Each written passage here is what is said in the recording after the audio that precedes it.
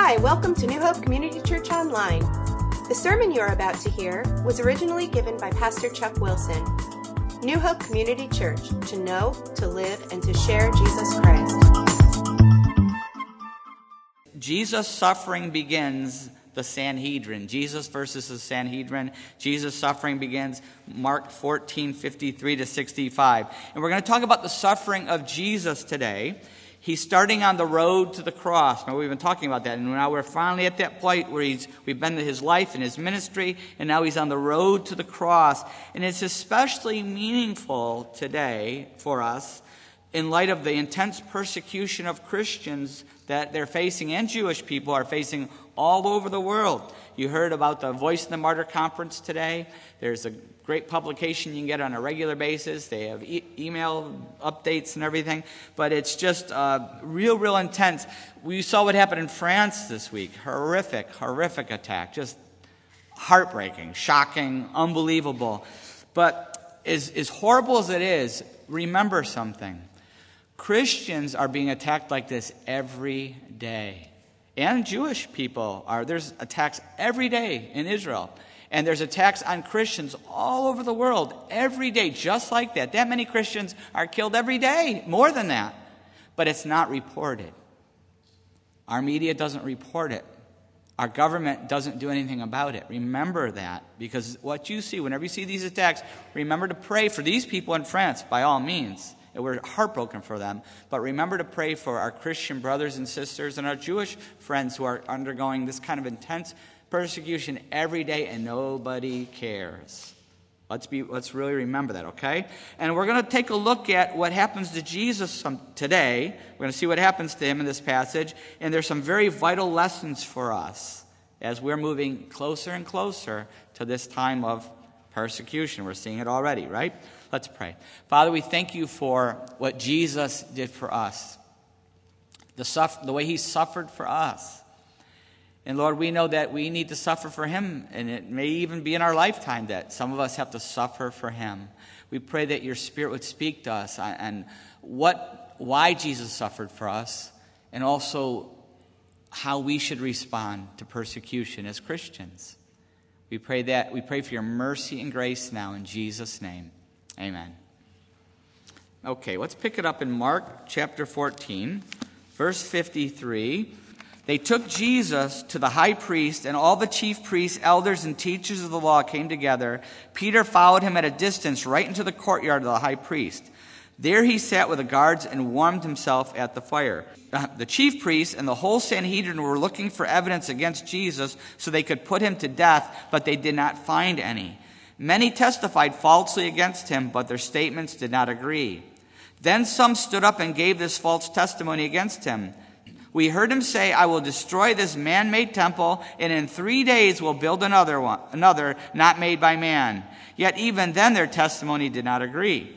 Then the high priest stood up before him and asked Jesus, are you not going to answer? What is the testimony these men are bringing against you? But Jesus remained silent and gave no answer. Again the high priest asked him, are you the Christ, the Son of the Blessed One? I am, said Jesus, and you will see the Son of Man sitting at the right hand of the Mighty One and coming on the clouds of heaven. The high priest tore his clothes. Why do we need any more witnesses, he asked. You have heard the blasphemy. What do you think? They all condemned him as worthy of death. Then some began to spit at him. They blindfolded him, struck him with their fists, and said, prophesy. And the guards took him and beat him. Now remember something as we go into this passage. Mark, the gospel writer Mark, is writing to the Roman Gentiles. He's writing to Gentiles in Rome. And he writes just the facts. Mark is just the facts. The trial, the execution, the resurrection. But if you want to see the full picture of everything that happened, you take the 4 Gospels, because each one, the Holy Spirit led each of them to write different details for a different audience, and you put them all together, and you see a very, very full picture. We see that this trial before the Sanhedrin is a sham. It's a complete sham. It's not about justice. I think we can all relate to that, can't we, in the United States today, right? The FBI and so-called justice and political cover-ups, we can all see how this could happen, can't we? And this is what is happening. It's a complete sham. It's horrible. There's no justice there. But I want to look at some parallel passages to get a full picture, because dealing with the Sanhedrin actually had several phases. And phase number 1 comes out in John 18. I want to look at John 18 here, verses 12 to 14 and 19 to 21, where we're going to see phase 1, which Mark doesn't talk about. Let's look at let's go to John, and we'll start with verse 12.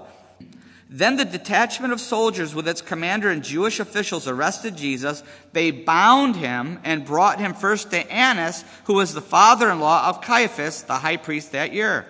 Caiaphas was the one who had advised the Jews that it would be good if one man died for the people. Verse 19, meanwhile, the high priest questioned Jesus about his disciples and his teaching.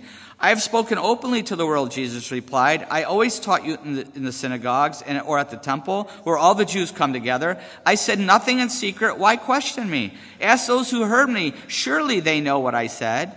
When Jesus said this, one of the officials nearby struck him in the face. Is this the way you answer the high priest? He demanded. If I said something wrong, Jesus replied, testify as to what is wrong. But if I spoke the truth, why did you strike me? Then Annas sent him still bound to Caiaphas, the high priest. So we see in verse 12, starting with verse 12, then the detachment of soldiers with its commanders and the Jewish officials arrested Jesus. They bound him. Okay, we see that he's arrested. Amazing hardness of heart. We talked about that last week. Well, they arrest him. He just had knocked the whole crowd mob down that came to arrest him with the word "I am." They all fell flat on their faces. They fell flat, and then the one guy gets his ear cut off by Peter, and he heals him. They see his power. They see his healing grace. They see this happen, and yet it has no effect. They still arrest him, and then they bound him. They bound him. And the Holy Spirit doesn't put any words in his word. There's a reason why Jesus had to be bound. He was fulfilling prophecy. He was fulfilling a type. A type is an Old Testament picture with a New Testament reality. Almost anything you see in the New Testament, you can go into the Old Testament and see a picture, a physical picture of a spiritual reality. And it's also fulfilling a prophecy here. And this comes from Genesis. The reason he's bound comes from Genesis 22, 9 to 13. And let's read this passage. This is when Abraham was tested. God told him to sacrifice his only son, Isaac. I'll pick it up with Genesis 22, verse 9. When they reached the place God had told him about, Abraham built an altar there and arranged the wood on it. He bound his son Isaac and laid him on the altar on top of the wood. Hear that? He bound his son Isaac, laid him on the altar on top of the wood. Then he reached out his hand and took the knife to slay his son. But the angel of the Lord called out to him from heaven, Abraham, Abraham. Here I am, he replied. Do not lay a hand on the boy, he said. Do not do anything to him. Now I know that you fear God because you have not withheld from me your son, your only son. Abraham looked up, and there in the thicket he saw a ram caught by its horns. He went over and took the ram and sacrificed it as a burnt offering instead of his son. So we see that God told Abraham to sacrifice his only son Isaac. He's testing him, but it's also a picture, a type, a prophetic type of Jesus. First, he bound Isaac. Notice that he bound him. That's why Jesus had to be bound. He was fulfilling the prophetic picture. They always bound the animal before they sacrificed it. Guess why? They don't like to be sacrificed, and they would take the animal and put it on its side. And I don't know if you've ever done that even with your cat or dog. They're real friendly, fine. But if you take it with even a cat, they don't like to be flopped on their side and hold the legs. Picture it. I know on the farm when we had to do anything to the animals with medicine or dehorning them or whatever, it was tough. They'd take the cow and you'd have to get it on its side. And we'd have ropes and we'd twist their head back and take ropes. And I remember sitting on top of these calves and they're kicking. They don't like to be put on their side. And that's why the animal had to be bound, because they panic. Okay, first they had to be bound.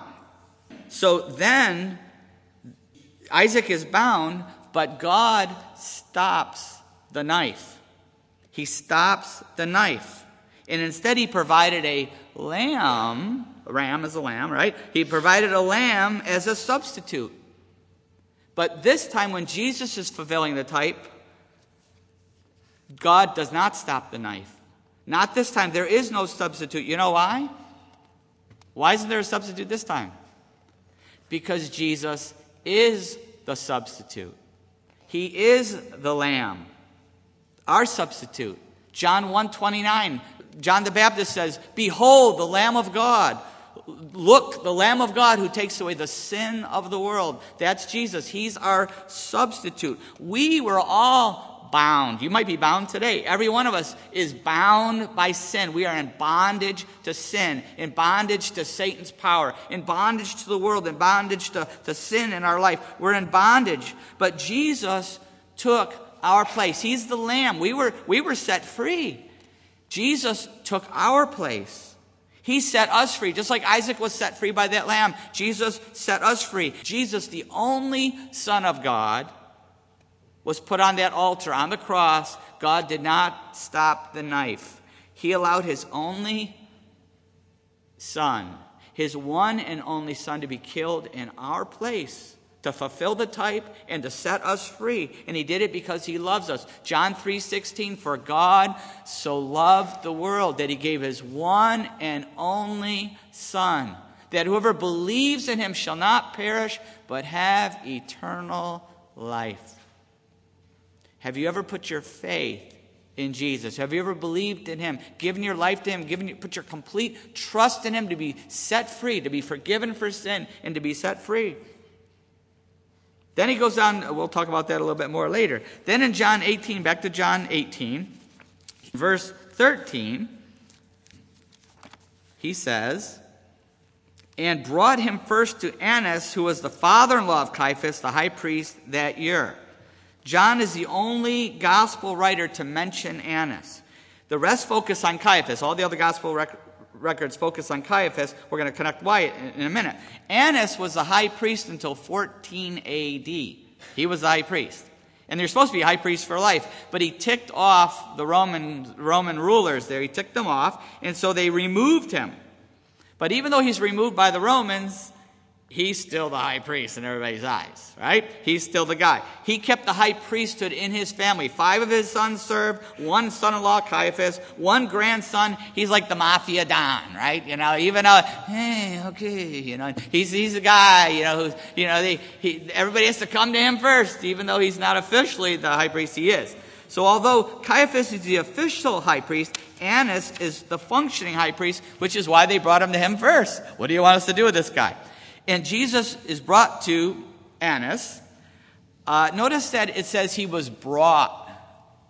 He was brought. There's once again, very important, watch the wording here because it's all a picture. He wasn't drugged. He came willingly. He wasn't carried. He wasn't, beaten up and carried. He came willingly.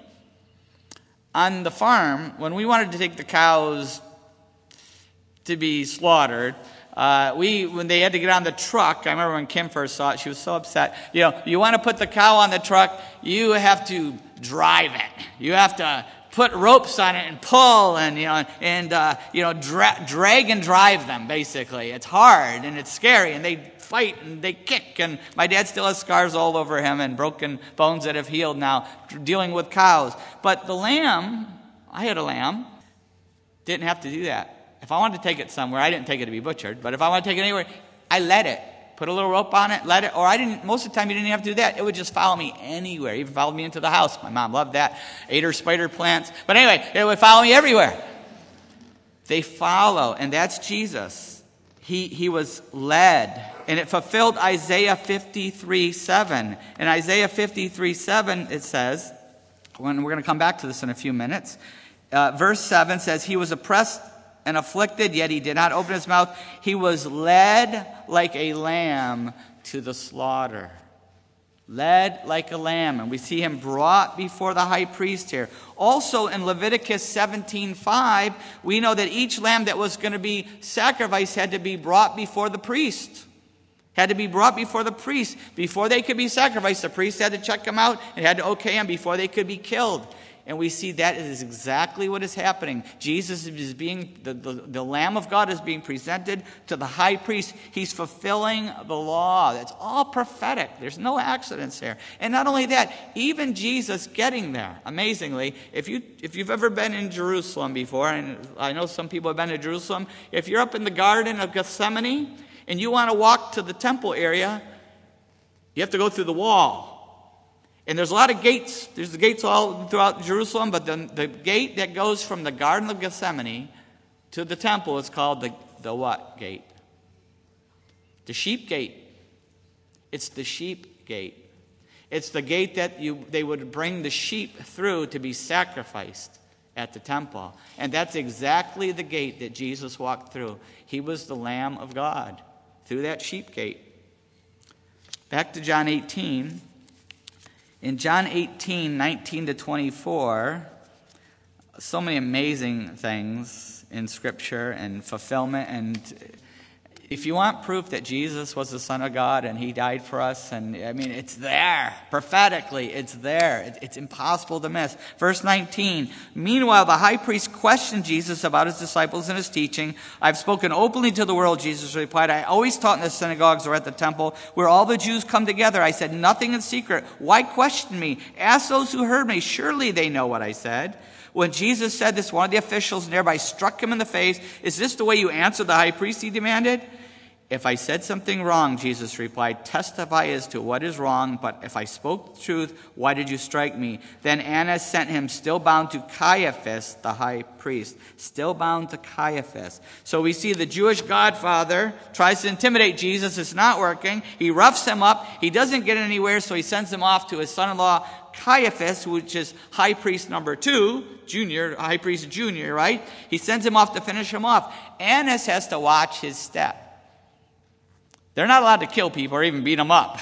The Romans didn't like that. They want to do all the beating up and killing, right? That was their job. So he had to watch his step. He knows that one wrong step and the Romans are going to do more than just, depose him. They're going to, do away with him. So he sends him to Caiaphas. He let him do all the dirty work. And that's when we come to phase 2, which I already read in Mark, but I want to go to Matthew 26, 57 to 68. Very similar to Mark, but there's a few key details that I want to use before we go back to Mark, okay? Let's go to Matthew 26, and this is phase 2. We already saw he was before Annas, and now he goes before Caiaphas. In Matthew 26, 57 we'll start with. Those who had arrested Jesus took him to Caiaphas, the high priest, where the teachers of the law and the elders had assembled. But Peter followed him at a distance right up to the courtyard of the high priest. He entered and sat down with the guards to see the outcome. Remember that. The chief priests and the whole Sanhedrin were looking for false evidence against Jesus so they could put him to death, but they did not find any, though many false witnesses came forward.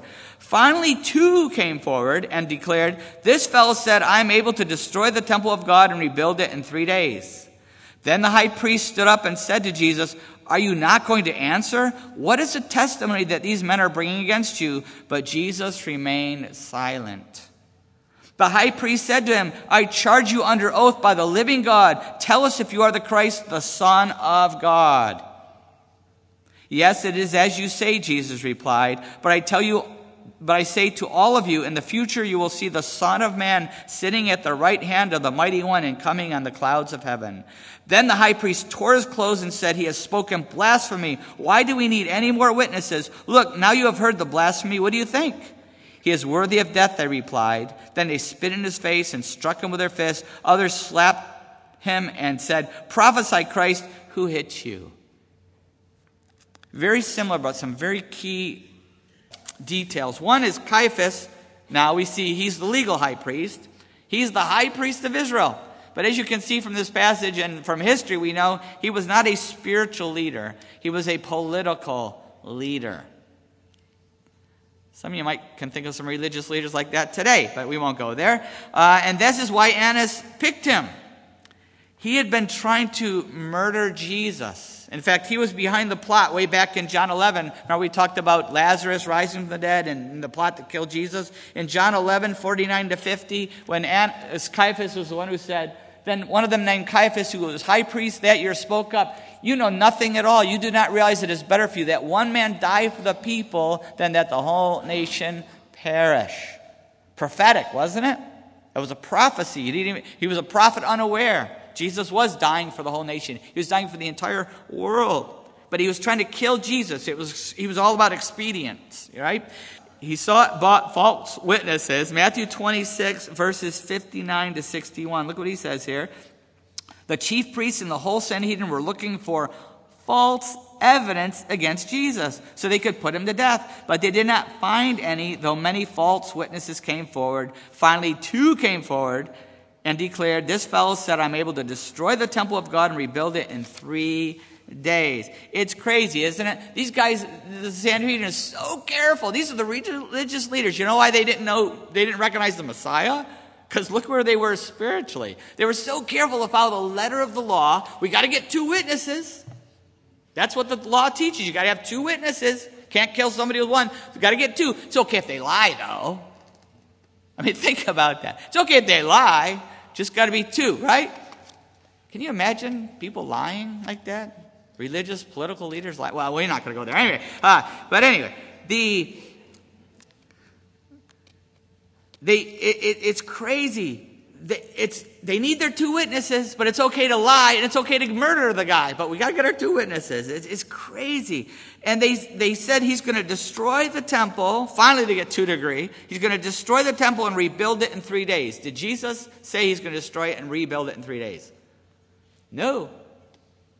He said, I will raise it in 3 days. I will raise it in 3 days. What is he talking about? His body is the temple, God's temple. I will raise it in 3 days. He's talking about his resurrection. Right? So they're lying, but they can't even get the lie right? And we see in Matthew 26, 62 to 63. Now look at this part. Then the high priest stood up and said to Jesus, are you not going to answer? What is this testimony that these men are bringing against you? But Jesus remained silent. Well, yeah, the last time he spoke up, they punched him in the face. But he stays silent. He remains silent. And there's a reason why he remains silent. He's fulfilling prophecy. He's fulfilling Scripture. Isaiah 53:7, once again. Let's revisit it again. He was oppressed and afflicted, yet he did not open his mouth. He was led like a lamb to the slaughter, and as a sheep before her shearers is silent, so he did not open his mouth. Before the true high priest of Israel, he did not answer. He's fulfilling Scripture that was given 700 years before Jesus came. Read Isaiah 53 sometime. Intricate detail about what Jesus was going to do. The cross, everything. Just amazing. Even the resurrection, all amazingly. 700 years before this prophecy, he fulfills it to a T.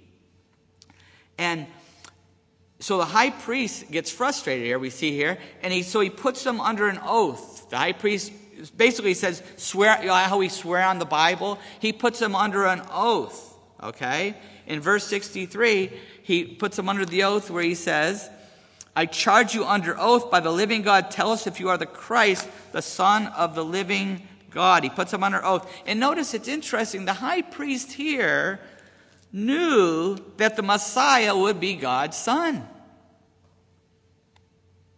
He knew. He knew he would be the divine Son of God. He knew. How did he know? Because it's all over the Old Testament. They knew the Scripture. Just one passage, Isaiah 9:6, one of our Christmas ones, but it's prophecy. For to us a child is born, to us a son is given. This is somebody born, and the government will be on his shoulders, and he will be called Wonderful Counselor, Mighty God, Everlasting Father, Prince of Peace. Called God. That word there for God can only mean God. Divinity. They knew somebody's going to be born who's going to be called God. They knew the Messiah was going to be the Son of God. They knew it. They knew it. They just rejected Jesus. Because why? They were in a bad place. These are a bunch of hitmen. They're a bunch of murderers, a bunch of liars. Religious people who didn't know God at all. That's why. And Jesus is obedient to the law. He's obedient to the high priest, and he finally breaks his silence because he's obedient to the law. He fulfills the law, right? And in order to see what he said, I want to bounce back now to Mark 14, verse 62, because it gives the full force of what Jesus says here. Let's go back to Mark 14, verse 62. The full force comes out here when Jesus answered, "I am," said Jesus, "and you will see the Son of Man sitting at the right hand of the Mighty One and coming on the clouds of heaven." I am. Where have we heard that before? Exodus 3:14. God said to Moses, "I am." What's your name, God? I am. And Jesus is clearly claiming his divinity. I am. I remember one of my youth groupers, I was a youth pastor for 10 years, and I remember one of my youth groupers came to me and said, "I'm really shook up, my faith is really shaking because my teacher in school told us that Jesus never claimed to be the Son of God, that other people said about him, but he never claimed to be that." So, it's ironic, isn't it, that in schools you can't teach about Jesus in schools, but you can talk against him. I always found that interesting. Can't say anything for Jesus or about positive, but you can rip him to shreds all you want. That's okay. Right? Can't teach the Bible, but you can rip it to shreds. So I said, your teacher's wrong. And I gave her verses like this one. I gave her John 10:36. "Why then do you accuse me of blasphemy? Because I have said I am God's son." Many, many verses where he claimed to be the Son of God. And she went back and educated her teacher. Make sure you're educated. If you're going to college, make sure you're really educated. And if you need some help, see Chuck Harrison. He will help get you ready for college. The battles you're going to be facing, make sure you're ready because you're going to hear a lot of lies. People who have never read the Bible are going to tell you all about the Bible, what it really says. And I always tell everybody, ask them if they've ever read it. Never had one read it yet. Never. So be ready. But he says, "I am." And then Jesus says something that really ticks them off in verse 62. He says, "Then you will see the Son of Man." And this thing, neon lights blasting, a horn blowing, because this is a key statement. The Son of Man sitting at the right hand of God, right hand of the Mighty One, and coming on the clouds of heaven. The Son of Man was a messianic term that no way they were going to miss. They knew when he was claiming to be the Son of Man, this is big. This is big. This is like fireworks going off. He's making a very, very serious claim here. It comes from Daniel 7:13-14. In Daniel 7, it says, verse 13 and 14. Daniel has a vision. "In my vision at night I looked, and there before me was one like a son of man, coming with the clouds of heaven. He approached the Ancient of Days and was led into his presence. He was given authority, glory, and sovereign power. All peoples, nations, and men of every language worshipped him. His dominion is an everlasting dominion that will not pass away, and his kingdom is one that will never be destroyed."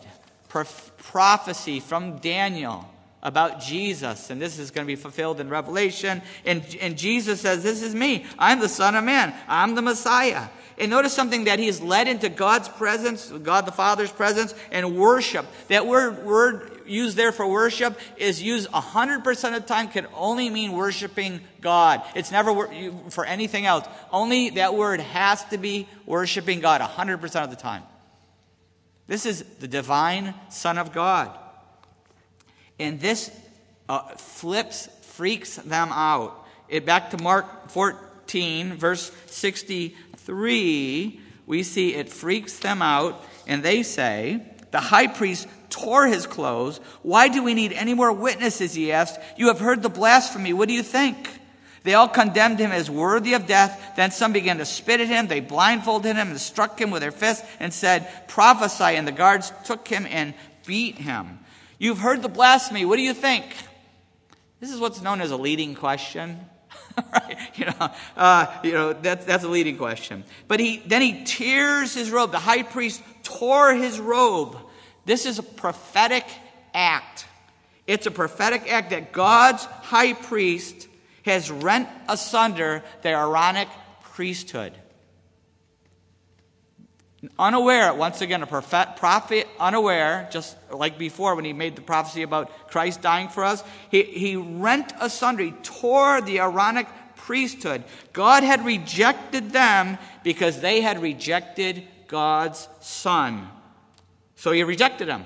They reject God's Son, so he had rejected them. That tearing is God rejecting them. But there's a reason why. Not only because they rejected Jesus, but now there's no need for the priesthood, for the high priest or the priesthood. There's no need.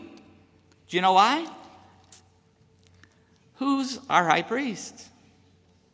Who's the ultimate, final high priest? It passed, when he tore his robe, it passed from him to Jesus. Jesus is the high priest. Hebrews 4:14-16 says, therefore, since we have a great high priest who has gone through the heavens, Jesus, the Son of God, let us hold firmly to the faith we profess, for we do not have a high priest who is unable to sympathize with our weaknesses, but we have one who has been tempted in every way, just as we are, yet was without sin. Let us then approach the throne of grace with confidence, so that we may receive mercy and find grace to help us in our time of need. There's no human high priest anymore. It's the God-man, Jesus Christ, who takes us into God's presence. Because he died. He was the Lamb who sprinkled his blood, took our sin away, so we can now go into his presence. Only the high priest was allowed into the Holy of Holies before. But now we all can come into God's presence.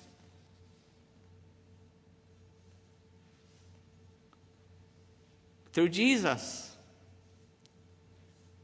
we can find mercy and grace, no matter how messed up we are. No matter how bad we messed up. Anybody here messed up lately? Maybe yesterday, maybe this morning, maybe on the way here. It's okay. God doesn't want us to mess up, but he's waiting for us to come into his presence and ask for mercy, which is forgiveness, and ask for grace. That's help to not keep on messing up. He's constantly waiting for us to come to him through his Son Jesus and get the mercy and grace. Don't clean yourself up first. Go to him. Let him help us. Go to Jesus, into God's presence, in Jesus' name. We have a high priest. And not only that, we are priests. We are priests. 1 Peter 2:9. Peter, who's watching all this go on, 1 Peter 2:9 says, but you are a chosen people, a royal priesthood, a holy nation, a people belonging to God, that you may declare the praises of him who called you out of darkness into his wonderful light. You are a royal priesthood. If you have put your faith in Jesus and given your life to him, you're a royal priesthood. And this is very, very important to understand. It's the priesthood of all believers. Anybody who's put their faith in Christ, the priesthood of all believers. We don't need priests anymore. You don't need them. You know why? We don't need a priest because we are priests. The moment you put your faith in Christ, you are a priest. Priests would go into God's presence on behalf of somebody. But we don't need that anymore because Jesus has made the way. In the New Testament, there's no priest. Did you notice that? There's pastors, there's evangelists, there's teachers, there's other offices, but there's no more priests because we are all priests. We can all approach God directly through Jesus Christ, our high priest. There's no need. You don't have to go to confession and confess to somebody. You go right to God the Father. There are times when it does help to confess your sins one to another, but you don't have to do it. You can go right to God. You don't need anybody between you and God. You go directly to God. That's what the Bible teaches. That's why Jesus died for us. So we see that he tears the... Very important to remember this, but we see that he tears the robes, and then they began to beat Jesus and abuse him. But he didn't respond. He doesn't say one more word to these guys. While they're beating him, while they're abusing him. He doesn't answer the high priest anymore. That's it. And there's some very important lessons for us as we move into times of increasing persecution. A lot of you are facing attacks, spiritual attacks for your faith. We hear the stories all the time. Jesus has set an example for us on how to respond and not to respond to attacks, to persecution, to criticism. He's given us a very important lesson on how to respond or not to respond for these attacks on our faith. Peter picked up on it. Peter never forgot what he saw from a distance. He's off in the distance, but he's watching this whole thing, and he never forgot it. In fact, he wrote in 1 Peter 2:23, a very, very important verse. He said, when they hurled their insults at him, he did not retaliate. When he suffered, he made no threats. Instead, he entrusted himself to him who judges justly. That's what Jesus did, and that is our picture. That is our teaching. This is what the Holy Spirit is speaking to us about. Jesus gave one simple, Spirit-filled, truthful answer, and then he shut up. I am the Son of Man. And then he didn't say another word. Lessons for us, isn't it? When someone asks us about our faith, or we are sharing about our faith, and we're trying to tell them about Christ, and they start getting all worked up, you've already said enough. You tell the truth. You say it in a loving way. Ephesians says, speak the truth in love. The Apostle Paul says, speaking the truth in love. We speak the truth in love. And then we leave it. If you're in class and things are getting hot, you've already spoken the truth about something spiritually, about some moral issue.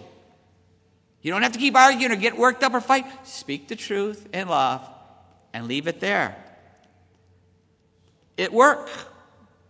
You've already spoken the truth, and now you get daggers all the time, and people are angry and upset with you. It's the same thing. We speak the truth in love, and we leave it in God's hands.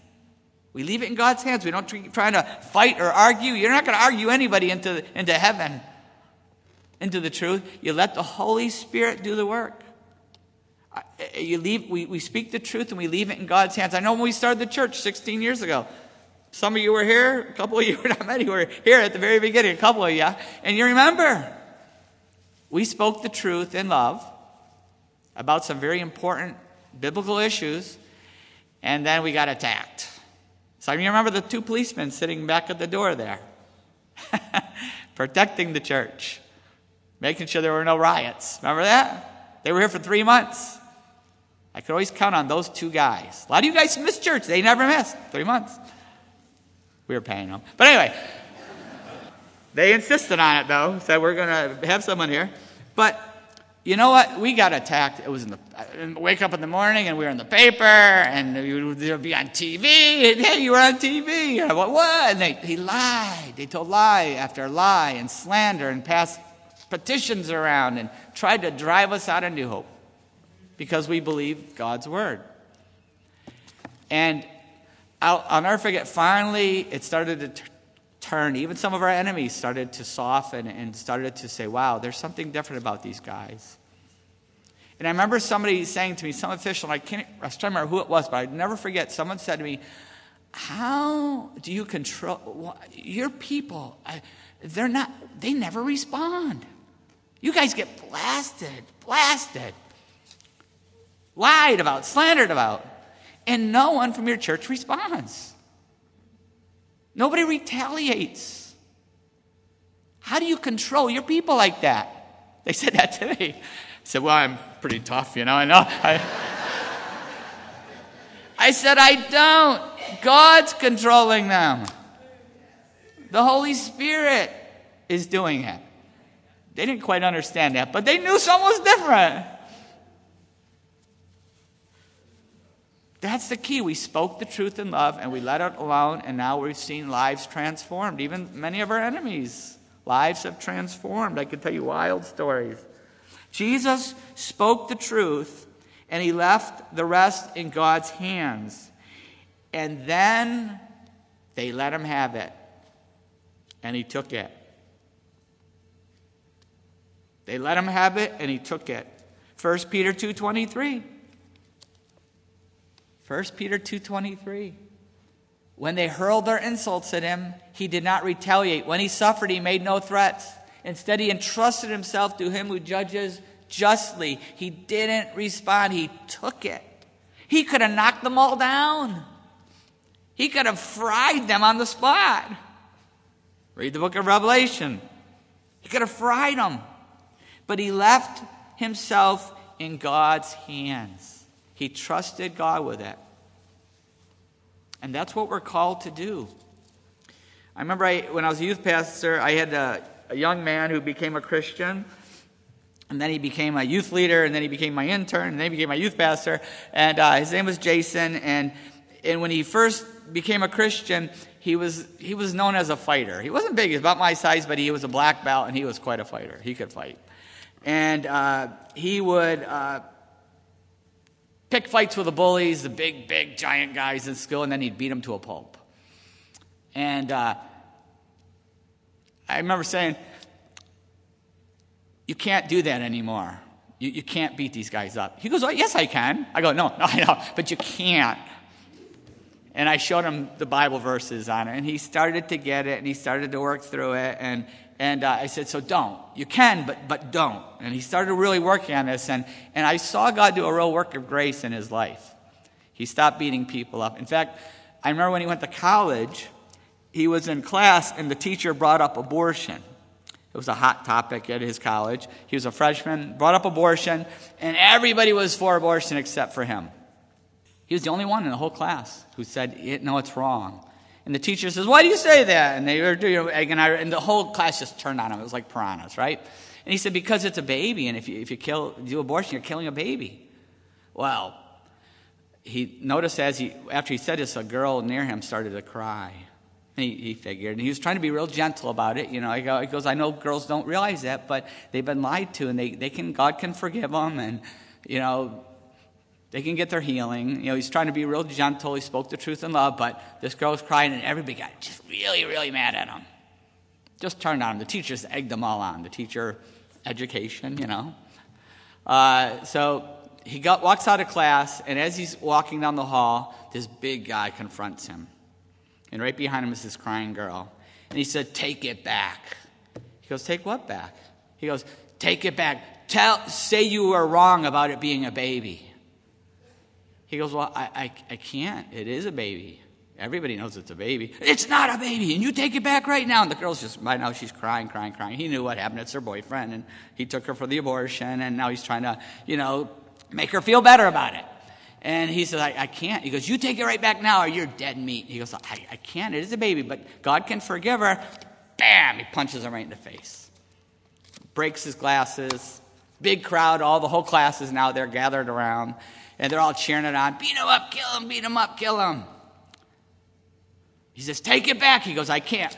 Bam! Hits him again, right in the face. Knocks him, really hits him. And he says, "Are you done now?" That's a work of grace. He goes, "Are you done now? Are you finished?" He goes, "No, I'm not done." And he hauls off and he swings. And my friend Jason didn't punch him or anything. He just deflected. He just knew how to deflect. And the guy hit the wall. Broke his hand. Crumpled his hand. It was just mangled. He started screaming. He just broke his arm, broke his hand. It really messed him up. And he was just freaking out. And everybody's like, "Why'd you do that to him? That was really mean." Here's the crowd, right? And Jason picked up his glasses, what was left of them, and his books, and he walked away. The next day, he's coming to class, and 2 more guys wait for him at the door. They said, "You're dead meat. You broke our friend's hand." He goes, "I didn't break his hand. He hit the wall." He goes, "No, you broke his hand. We saw what you did." And they said, "We're going to finish you off." Well, you can only take so much. He took them both down real quick. He didn't hurt them, did some kind of twisty thing. He told me what he did. Put them both down on the ground together. Stood over them, twisting in her hands, and said, "It's over." Yes, it's over, it's over, it's over, they said, and they ran away, and he went into class, and I said, Jason, you done good. You done good. Because the old Jason would have beat him to a pulp, and he would have lost. He would have lost them.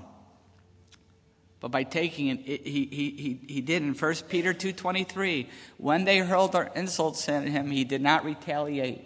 When he suffered, he made no threats. Instead, he entrusted himself who judges justly. Jesus did this for us. He suffered for us. He died for us because of his love. John 3:16, for God so loved the world that he gave his one and only Son, gave to die on a cross, to be tortured, to be killed, gave his one and only Son, that whoever believes in him shall not perish but have eternal life. Jesus took our place on that cross. He paid for our sin. He paid for everything wrong we've ever done so that we could have life now. The moment we put our faith in, we could have life now and forever with God someday. If we will put our faith in him, if we will believe in him. The word believe isn't just mental. It means to give your heart to. It means complete trust and complete dependence on. If we will put our faith in him, this is a gift that God offers us. Will we receive it or will we reject it? Every one of us has to make that decision. John 3:36 says, whoever believes in the Son has eternal life, but whoever rejects the Son will not see life, for God's wrath remains on him. What will we do? Let's pray. Have you ever put your faith in Jesus? Have you ever given your life to him? God loved us and gave his Son in our place, and all he asks is that we ask for forgiveness and put our faith in his Son Jesus and give our life to him.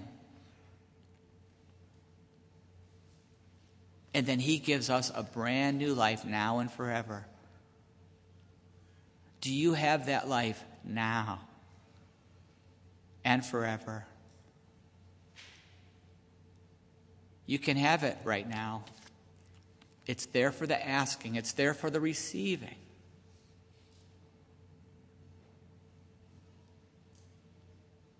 Right where you're sitting, you can pray from your heart to God.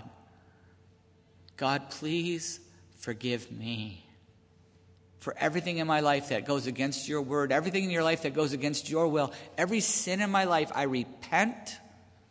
I don't want it anymore. I repent of it. Please forgive me.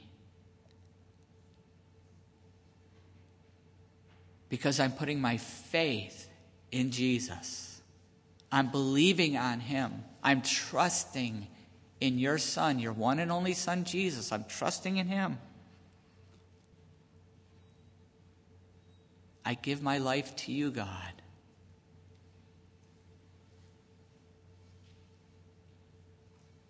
If you've prayed that prayer of faith, you now have life. Real life now and real life forever in heaven someday. You have that life. You have the Holy Spirit living inside of you. You can now talk to God as your Father anytime about anything. Your life will never be the same.